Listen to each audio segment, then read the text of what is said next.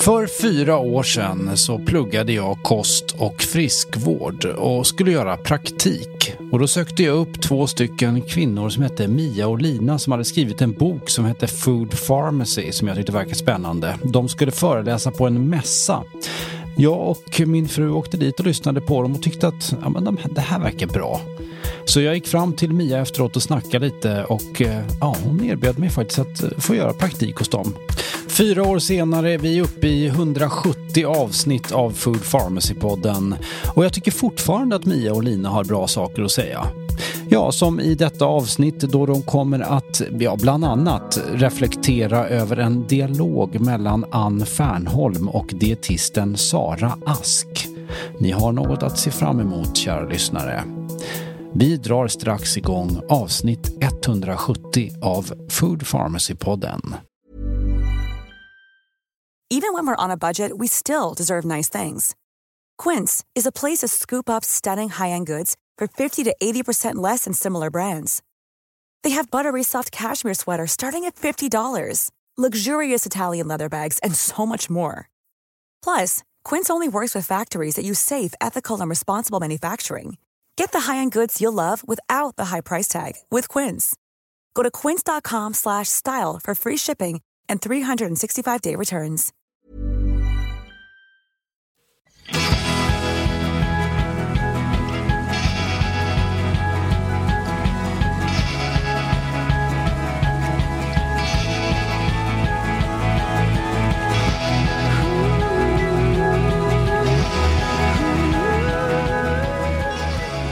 Mycket snö får man väl ändå lov att säga.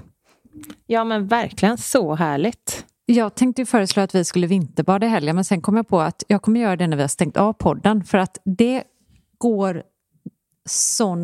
är sån trend nu att prata om vinterbad. Jag vet inte om du har noterat det. Det har ju varit det i några år, men i år har det verkligen gått bananas med att folk delar. Och nu ska jag inte säga att vi är bättre än någon annan, för vi har också delat helt ohämmat i sociala medier när vi vinterbadar och sådär. Så att vi är absolut en del av den här trenden.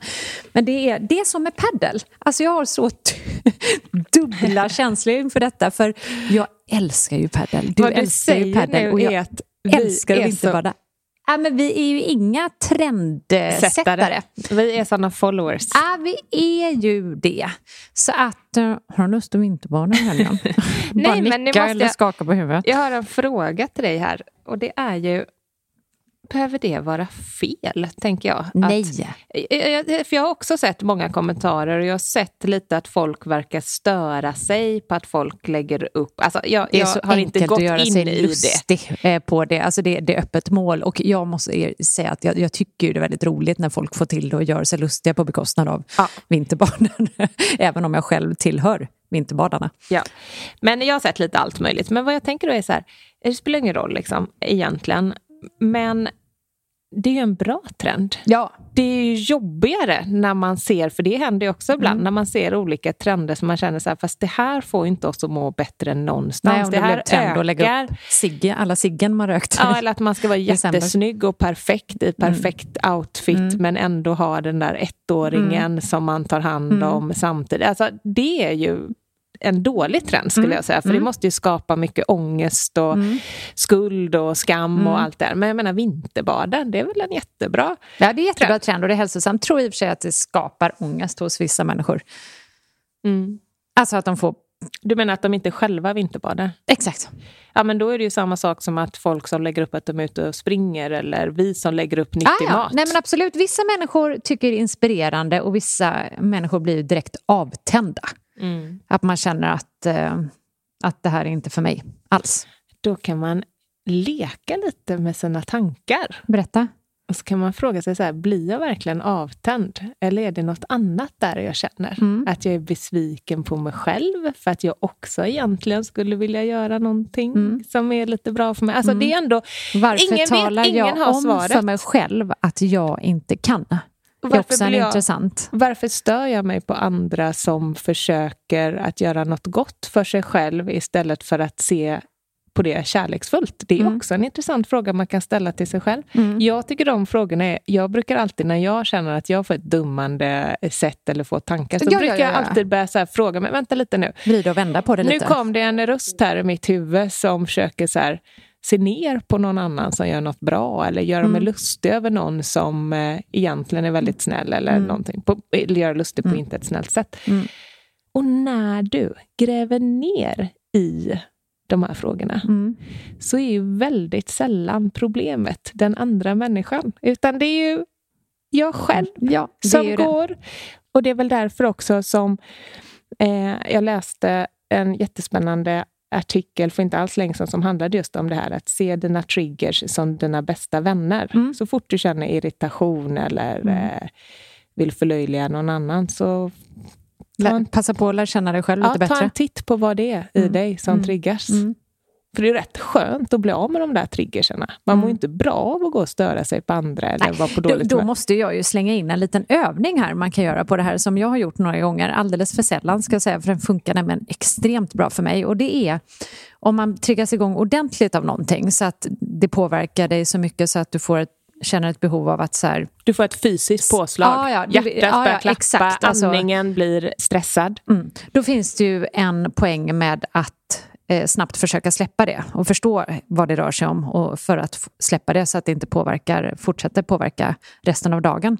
Och då lärde EQ-gymmets grundare April mig en liten övning som är jätteenkel. Det är egentligen bara att om man har möjlighet att dra sig undan så fort som möjligt, bara räcker med 5-10 minuter, så kan man dra sig undan till en lugn plats, sätta sig, kanske sluta ögonen och fråga sig själv. Nej, först säga så här, nu låter jag den här känslan, för att normalt sett när vi känner något obehagligt så är ju människans naturliga reaktion att stöta undan den känslan, för vi ska ju inte ämna det att känna obehag, utan vi vill ju bara känna lycka hela tiden. Men istället då för att stöta undan den så ska man alltså gå all in och känna känslan. Så då sätter man sig och så säger man till sig själv att nu låter jag den här känslan, nu förkroppsligar jag den här känslan. Nu låter jag den ta över hela kroppen. Till exempel om vi säger att man känner jättemycket ilska. Eller sorg. Så sätter man sig med den och så här, låter den där ilskan bubbla ut i varenda cell, ut i naglarna, hårbotten, tårna. Och sen när man har förkroppsligat känslan så kan man fråga sig själv, när kände jag den här känslan första gången?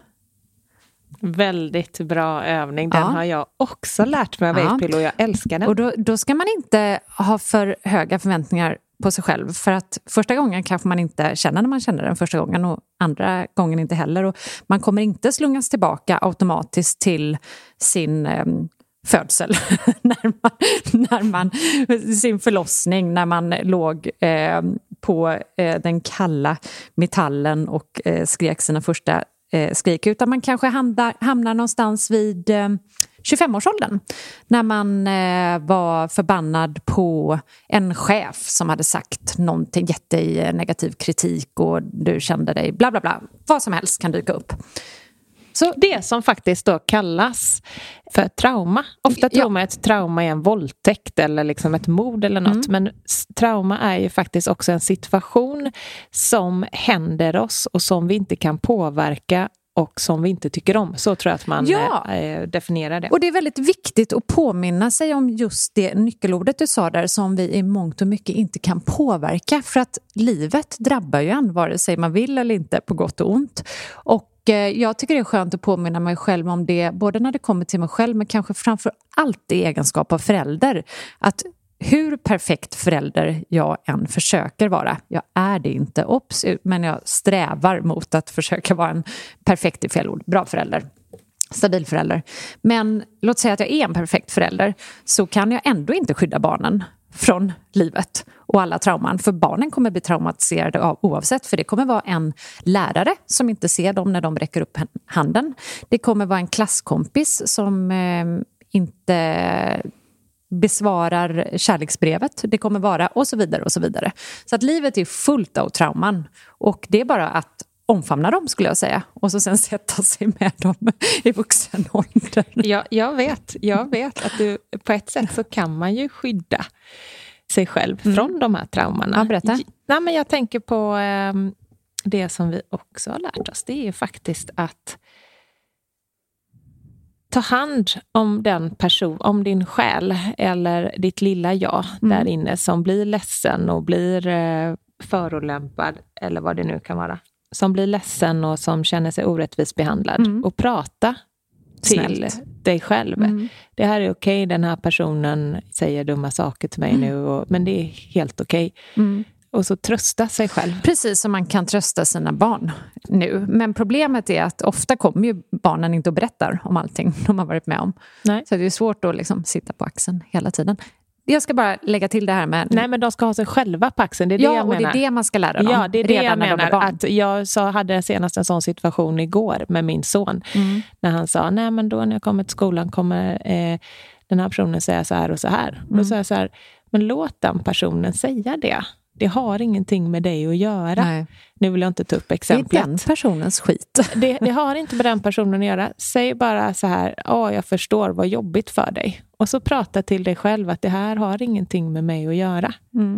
Alltså, det är svårt. Ja, det är men jag tänker, tänk om någon hade sagt det till oss när vi var små. Ja, det hade varit så man skönt. Kan ju öva, även om det är svårt så ska man ju öva på det. Och det är ju nycklar till att bli fri i relationen till andra människor. Absolut, men standardsvaret hemma hos mig när jag säger så till mina barn är ju, men alltså nu tror du att jag är vuxen igen.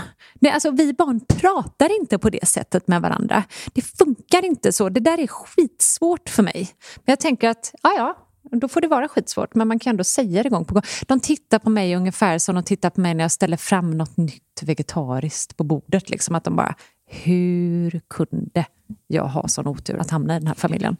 Hur kunde jag bli en del av Food Pharmacy AB? Är det min lott? Det är kanske det traumat de sätter sig med när de är vuxna. Ja, men alltså någonstans går det ju in, tänker jag. Ja, jag tänker det också. Men jag måste bara tillbaka till det här rummet när vi rider igenom vår känsla. Att om man hamnar då när man är 25 hos en chef och sådär och så känner man så här, men det här har jag definitivt varit med om, det är precis samma känsla, men det kanske ändå inte var första gången jag upplevde det. Då kan man ställa sig själv följdfrågan. Ja, intressant. Finns det någon tidigare gång i livet när jag har känt den här känslan? Boom, med lite övning ska tilläggas. Boom, så kommer man till när man var 16, säger vi. Och en klasskompis dök upp med samma klänning på balen. Nu hittar jag på. Och man kände den känslan. Ja, kan man ställa sig själv frågan. Intressant. Men har jag känt den här känslan någon gång tidigare? Och sakta men säkert så letar man sig, lite detektivarbete, det är Sherlock Holmes nu, letar man sig tillbaka till allra första gången i livet då man faktiskt kände den känslan. Ja, det är verkligen en bra övning. Grym övning. Och även om du nu tycker att vi sitter och pratar massa dravel här, så testa det här, för det är ju inte farligt att testa. Nej. Och om du ändå är på dåligt humör så kan du kanske behöva lite övningar för att skingra dina tankar. Så att våga ge det ett försök. För nu ska du inte sitta och dumma ut det här. Nej. Utan försök ändra den där tanken också och säga, vad spännande, det här måste jag försöka testa. Det intressanta är ju att då inte utåtagera heter det, va? Utan att istället inåtagera. Det vill säga istället för att bara, om det är ilska vi pratar om och besvikelse på någon annan. Så att ta den känslan och se vad du kan hitta i dig själv. Istället för att fokusera på vad alla andra kan ändra. Ja, enkelt. Lättare att förändra sig själv och lära känna sig själv än att förändra resten av världen. Ja, det är ju stört omöjligt, men problemet är, och det har jag också sagt till mina barn när de har haft problem med olika, liksom, det kan vara någon klasskamrat eller personer under livet som de har liksom kommit lättare, vissa människor hamnar man ju lättare i en sämre relation till. Och när man är liten kan man faktiskt inte välja vilka man träffar varje dag. Nej, ödet slott, precis som att bli ett barn till Food Pharmacy-familjen. Ja, och då har jag också försökt att säga att men den här personligheten kommer dyka upp i ditt liv, fast i olika kön, olika namn, olika former. Den kommer dyka upp hela livet. För om du tittar bakåt i backspegeln så har du en viss typ av personligheter som du alltid haft svårare för. Och de återkommer i olika skepnader och former. Men det intressanta är att när man då börjar leka med de här frågorna så kanske man inser att nej, de var ju inte alls speciellt jobbiga. Det var ju jag som inte hade tillgodosett mitt eget behov. Jag hade ju inte stått upp för mig själv. Jag har till exempel alltid haft problem med väldigt dominanta personer. Och det är för att jag är rätt medgörlig. Och tills jag kom på att nej, men det är ju bara till att säga nej. Jag behöver inte vara till lags. Nej, jag behöver absolut inte. Det är så här, och hon kan vara hur dominant hon vill. Det är väl en jättehärlig sida om det hjälper henne i livet. Men det ska inte inkräkta på mina behov. Hur skönt? Well told. Hur skönt att bli fri. Så skönt. Food Pharmacy, Terapipodden. Vi kanske ska prata lite mat också. Ann Fernholm har varit i farten igen. Och hon skrev här om veckan ett öppet brev till dietisten Sara Ask. Hon har blivit triggad. Ja, hennes trigger har gått igång här. Och måste vi vara så sockerfixerade, skrev hon. Och för de som inte känner till så har Sara Ask då, dietisten, skrivit en bok där hon helt enkelt har döpt boken till Bli vän med sockret. Att överleva i en sötsaksdjungel med en stenålders hjärna. Nu ska vi villigt erkänna att vi inte har läst den här boken, Lina. Det har vi inte. Vi har läst om den och vi har läst intervjuer med Sara.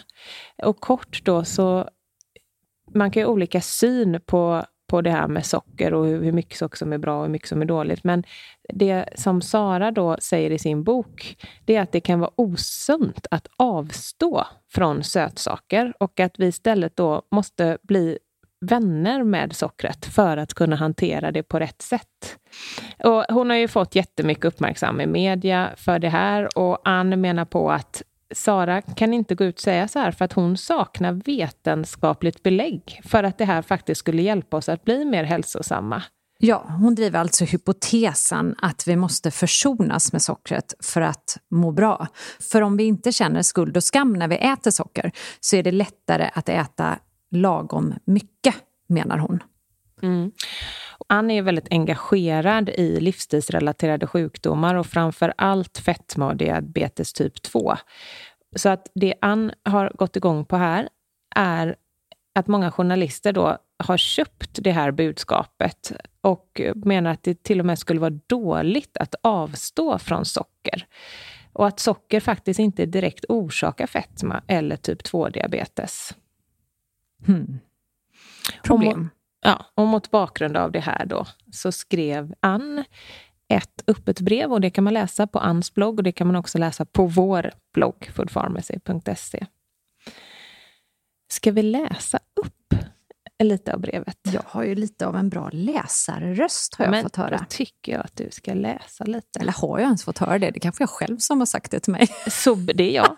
Så bryter jag av med lite reflektioner. Ja, vill jag ska läsa från början eller från mitten eller slutet? Jag tycker du ska börja med Hej Sara. Ja, då läser vi det. Sebbe, musik. Självklart. Eller bakgrundsljud, du får välja. Det kan ju vara kul att liksom... Okej. Ja, du får helt enkelt fria händer här. Jag tänker med någon form av rytm kan också vara ett alternativ. Jaha. Men du bestämmer som sagt. Det där kändes ju inte helt bra. Det blir något helt annat. Nu kör vi. Hej Sara. Det är lika bra att gå rakt på sak. Du är ute på tunn is när du påstår att det kan vara osunt att avstå från socker. Vad jag kan se så har du bara en enda vetenskaplig studie som grund för detta.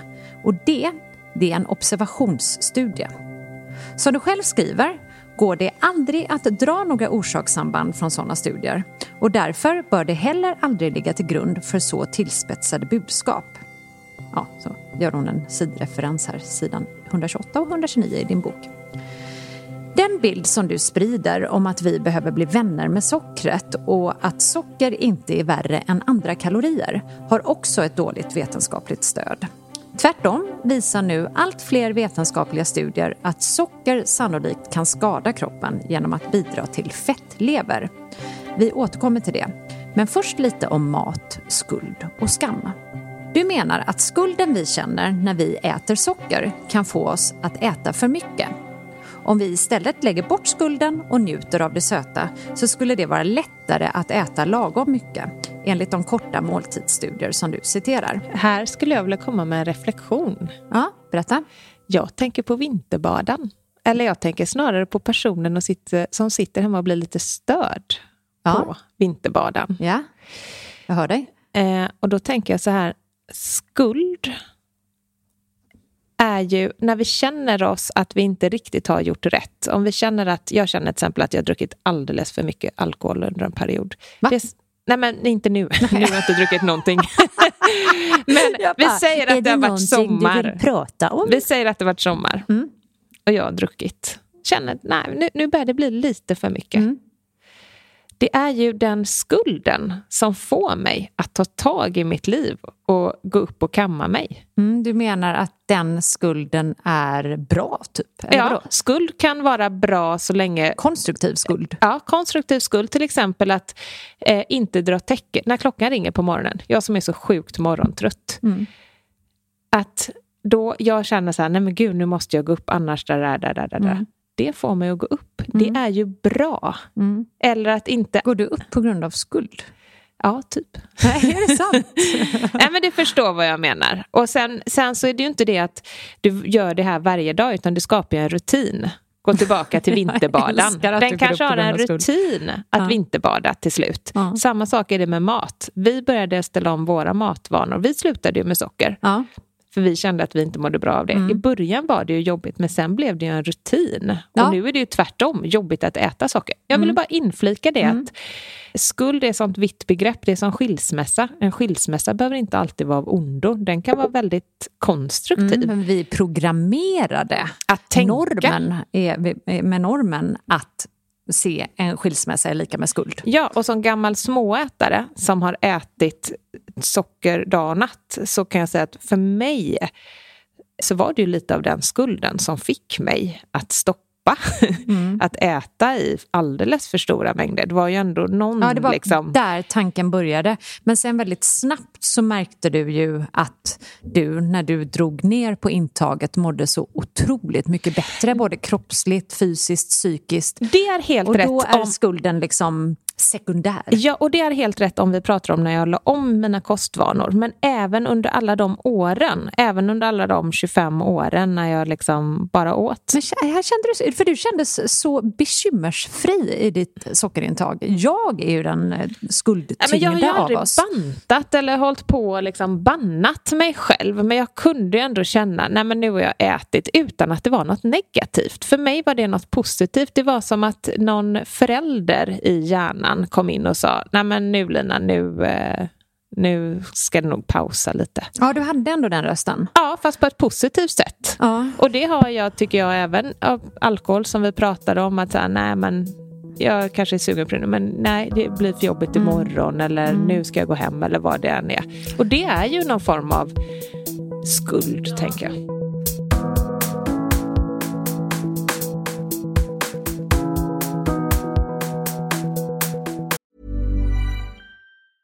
Hey, it's Danny Pellegrino from Everything Iconic.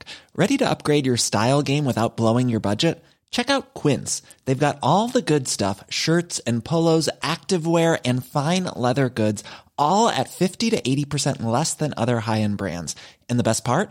They're all about safe, ethical and responsible manufacturing.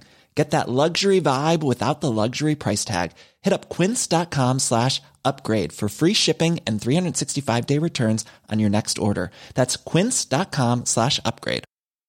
Quality sleep is essential. That's why the Sleep Number Smart Bed is designed for your ever-evolving sleep needs. Need a bed that's firmer or softer on either side? Helps you sleep at a comfortable temperature? Sleep Number Smart Beds let you individualize your comfort, so you sleep better together. JD Power ranks Sleep Number number 1 in customer satisfaction with mattresses purchased in-store. And now save 40% on the Sleep Number Limited Edition Smart Bed for a limited time. For JD Power 2023 award information, visit jdpower.com/awards. Only at Sleep Number stores or sleepnumber.com.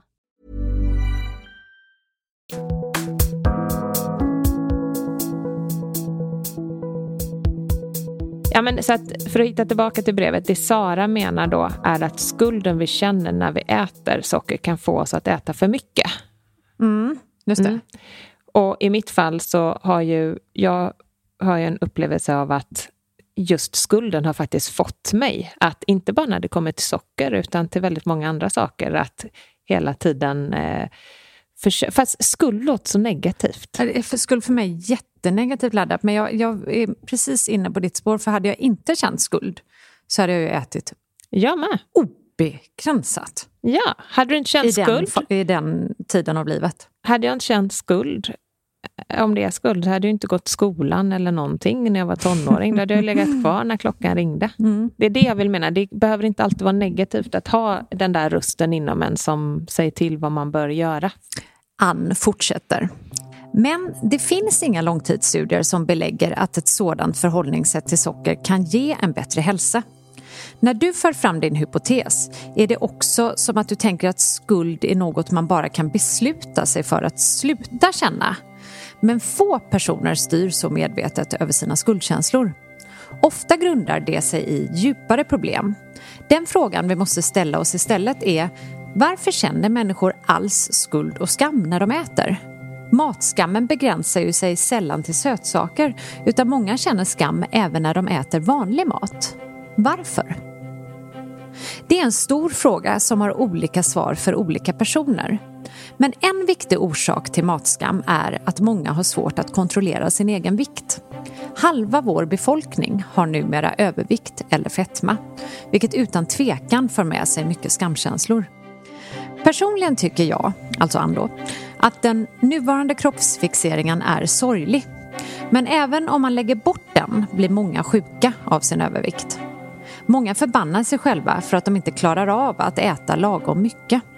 De känner sig karaktärslösa eftersom de inte behärskar konsten att äta balanserat, som du kallar det i din bok.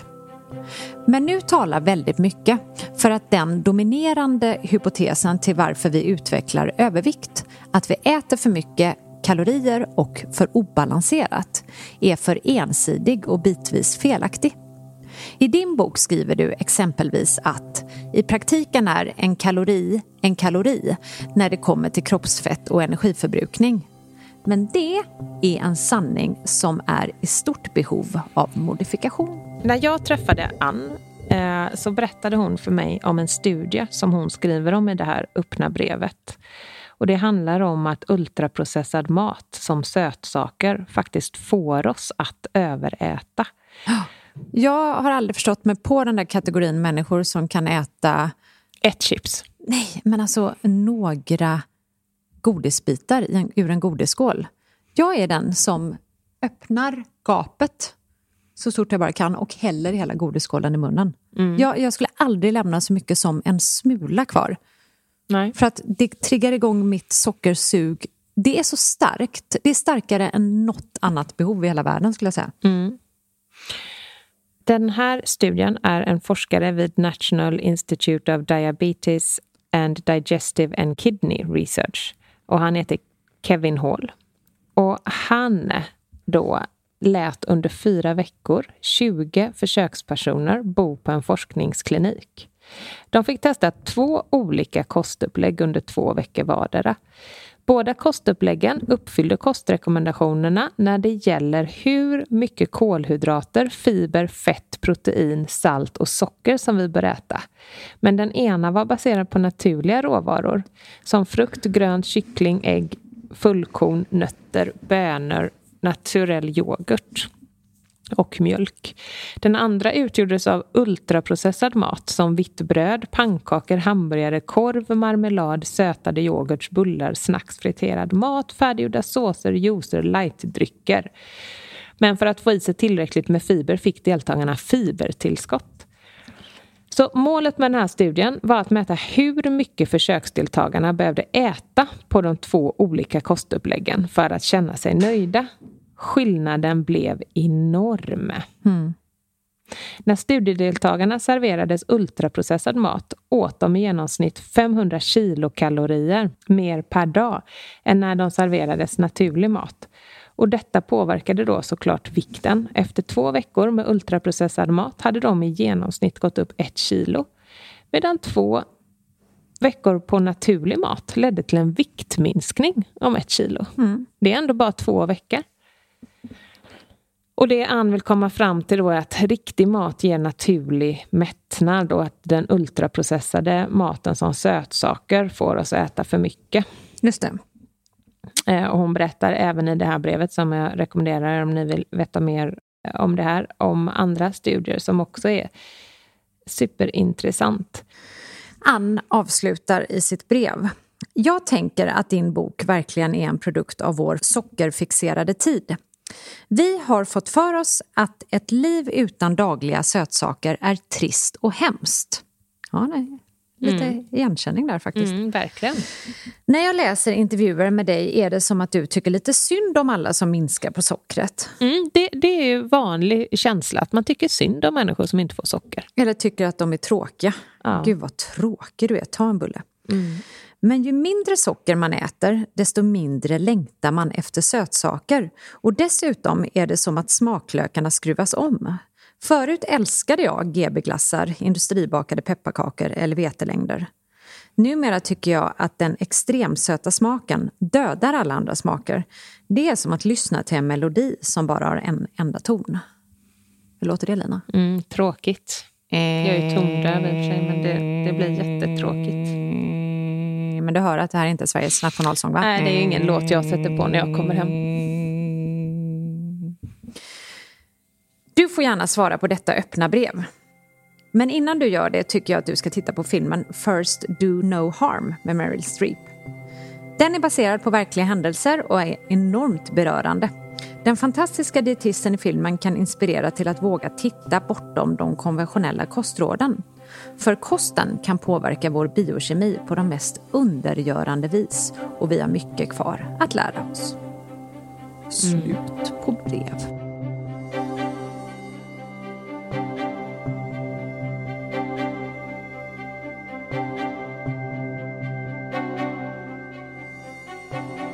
Och då delade vi ju sen också självklart Sara Asks svar. Yes. Och hon skriver att riskerna med socker bör sättas i ett sammanhang.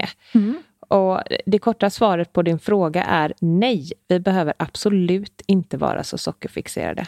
Anledningen att jag skrev min bok var just att jag tyckte att debatten om mat, särskilt för några år sedan, var så sockerfixerad att helheten riskerade att gå förlorad. Jag var rädd att samma misstag skulle upprepas som under 80- och 90-talet när alla fokuserade på fett. Och det vill jag bidra att förhindra. Jag tycker även här då rekommenderar jag er att läsa breven i sin helhet, för vi gör ju bara små utdrag. Men Sara svarar också, jag har varken skrivit eller sagt att det kan vara osunt att avstå från socker. Det vore oseriöst och fel på alla sätt och vis. På fråga i direktsänd tv har jag gett ett rungande nej på den frågan, och på flera ställen i boken poängterar jag att den som mår bra med att avstå från socker självklart ska fortsätta med det. Så det var ju bra, Mia, för dig och mig, tänker jag. Ja, jättebra. Och då skriver hon att, men vad jag säger däremot är att jag tycker att det är viktigt att prata sakligt om socker och att undvika överdrifter och skrämsel för att inte göra socker mer laddat än vad det redan är för många. Extra viktigt tycker jag det är gentemot barn som precis håller på att utveckla sitt förhållande till mat. De håller med varandra på vissa punkter. Och Ann gör en liten reflektion på Saras svar.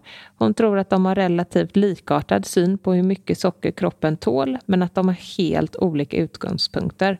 Sara riktar sig till personer som har blivit överrädda för sockret eller skuldbelägger sig själva för deras kost som kan ha bidragit till olika sjukdomar. Och det finns kanske då en hel del som är onödigt rädda, men tittar man på statistiken över hur mycket socker som säljs i Sverige, så är gruppen som äter alldeles för mycket socker väldigt mycket större än gruppen som är rädda och inte äter socker. Just det. Och det är därför då som Ann tycker att det är olyckligt att Sara på många vis tonar ner problemen med socker i sin bok. Just det. Sen ber Ann också om ursäkt att hon har felciterat Sara. Därför att i SvD i februari 2020 så är det en artikel som har rubriken Dietist. Att avstå från socker mer osunt än att äta lite.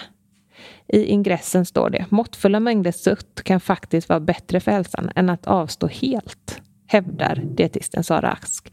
Och då menar Ann på att om det är som Sara säger att det här är felaktigt så måste hon ta kontakt med journalisten och be dem ändra. Därför att på julafton kom SvD med ett liknande budskap. Och det är ju tråkigt om journalister missuppfattar. Ja, verkligen. För det är det vilket här... vi vet kan hända. Vi har ju faktiskt varit med om det själva, Lina. Ja, och då är det ju så att då känns det ju viktigt så att vi inte går ut och säger till människor att det är farligare att undvika socker än att äta socker. Ja, det är ju det som har blivit tolkningen i alla fall. Och är den felaktig så är det ju viktigt att det framförs. Mm. Så tänker jag. Mm. Nu får du den där minen igen. Nu sammanfattar det här. Och jag såg det, jag tänkte, nu tänker hon avrunda, tänkte jag. Ja. För du får en speciell min när det börjar dra ihop sig. Linas sammanfattningsmin. Det här Ann skriver så briljant. Och det här gäller även för oss. Mm. Dig och mig som skriver böcker och skriver om hälsosam mat och sådär. Vi är ju otroligt måna om att inte lägga skuld och skam och liksom försöka få människor att inse att det spelar ingen roll hur du äter idag. Lägg bara till lite mer näring så har du gjort någonting. Och då skriver Ann: när jag varnar för socker riskerar människor som egentligen äter en rimlig mängd att dra ner ännu mer. När Sara Ask tycker att vi kan vara vänner med socker riskerar hon att personer som överäter socker tolkar det som att de kan fortsätta med vardagsfesten. Ja, jag förstår precis. Det är det som är risken. Det är det som är problemet. Därför att vi söker ju omedvetet och ibland medvetet efter argument som bekräftar vårt sätt att leva på. Till exempel om man inte äter så mycket grönsaker och kanske någonstans överväger att börja äta mer grönsaker, så läser man en löpsedel i Expressen om att en viss typ av broccoli, överätande, ett för stort intag av en viss typ av broccoli är skadligt för något organ i kroppen. Då finns det ju risk att de tänker att jag hade det på känna så. Det är också bara en mattrend.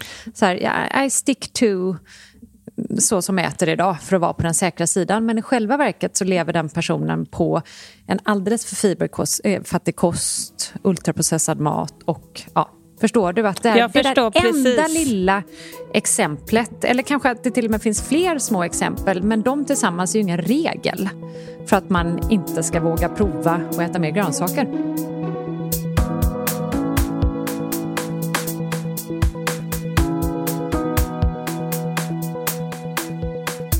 Om du vill få koll på sockret så läs Syna sockret som vi har berättat om tidigare. Ja. Eller hur? Det är ett bra sätt att få koll. Det är bra tips. Ja. Tips här på onsdagen. Ett litet onsdagstips. Har du något mer tips innan vi rundar Nej, av? att jag ska sätta på lite kaffe nu och äta frukostlunch. Jag kan ju tipsa om... vad ska jag tipsa om? Jag kan tipsa om The Queen's Gambit om du inte har sett den. Väldigt bra serie. Okej, nu rullar vi av. Kram, hej! Och jag måste också komma med ett tips som jag vet att alla redan har hört. Men jag säger ändå. The Crown, alla säsonger. Herregud vad bra det är. Ja, du har lyssnat på Food Pharmacy-podden med Mia Klase och Lina Närtby. Och jag heter Sebastian Ring och står för musik och redigering med mera. Vill du ha mer av Food Pharmacy så finns vi på foodpharmacy.se och på Instagram under namnet food_pharmacy. Tack, hej!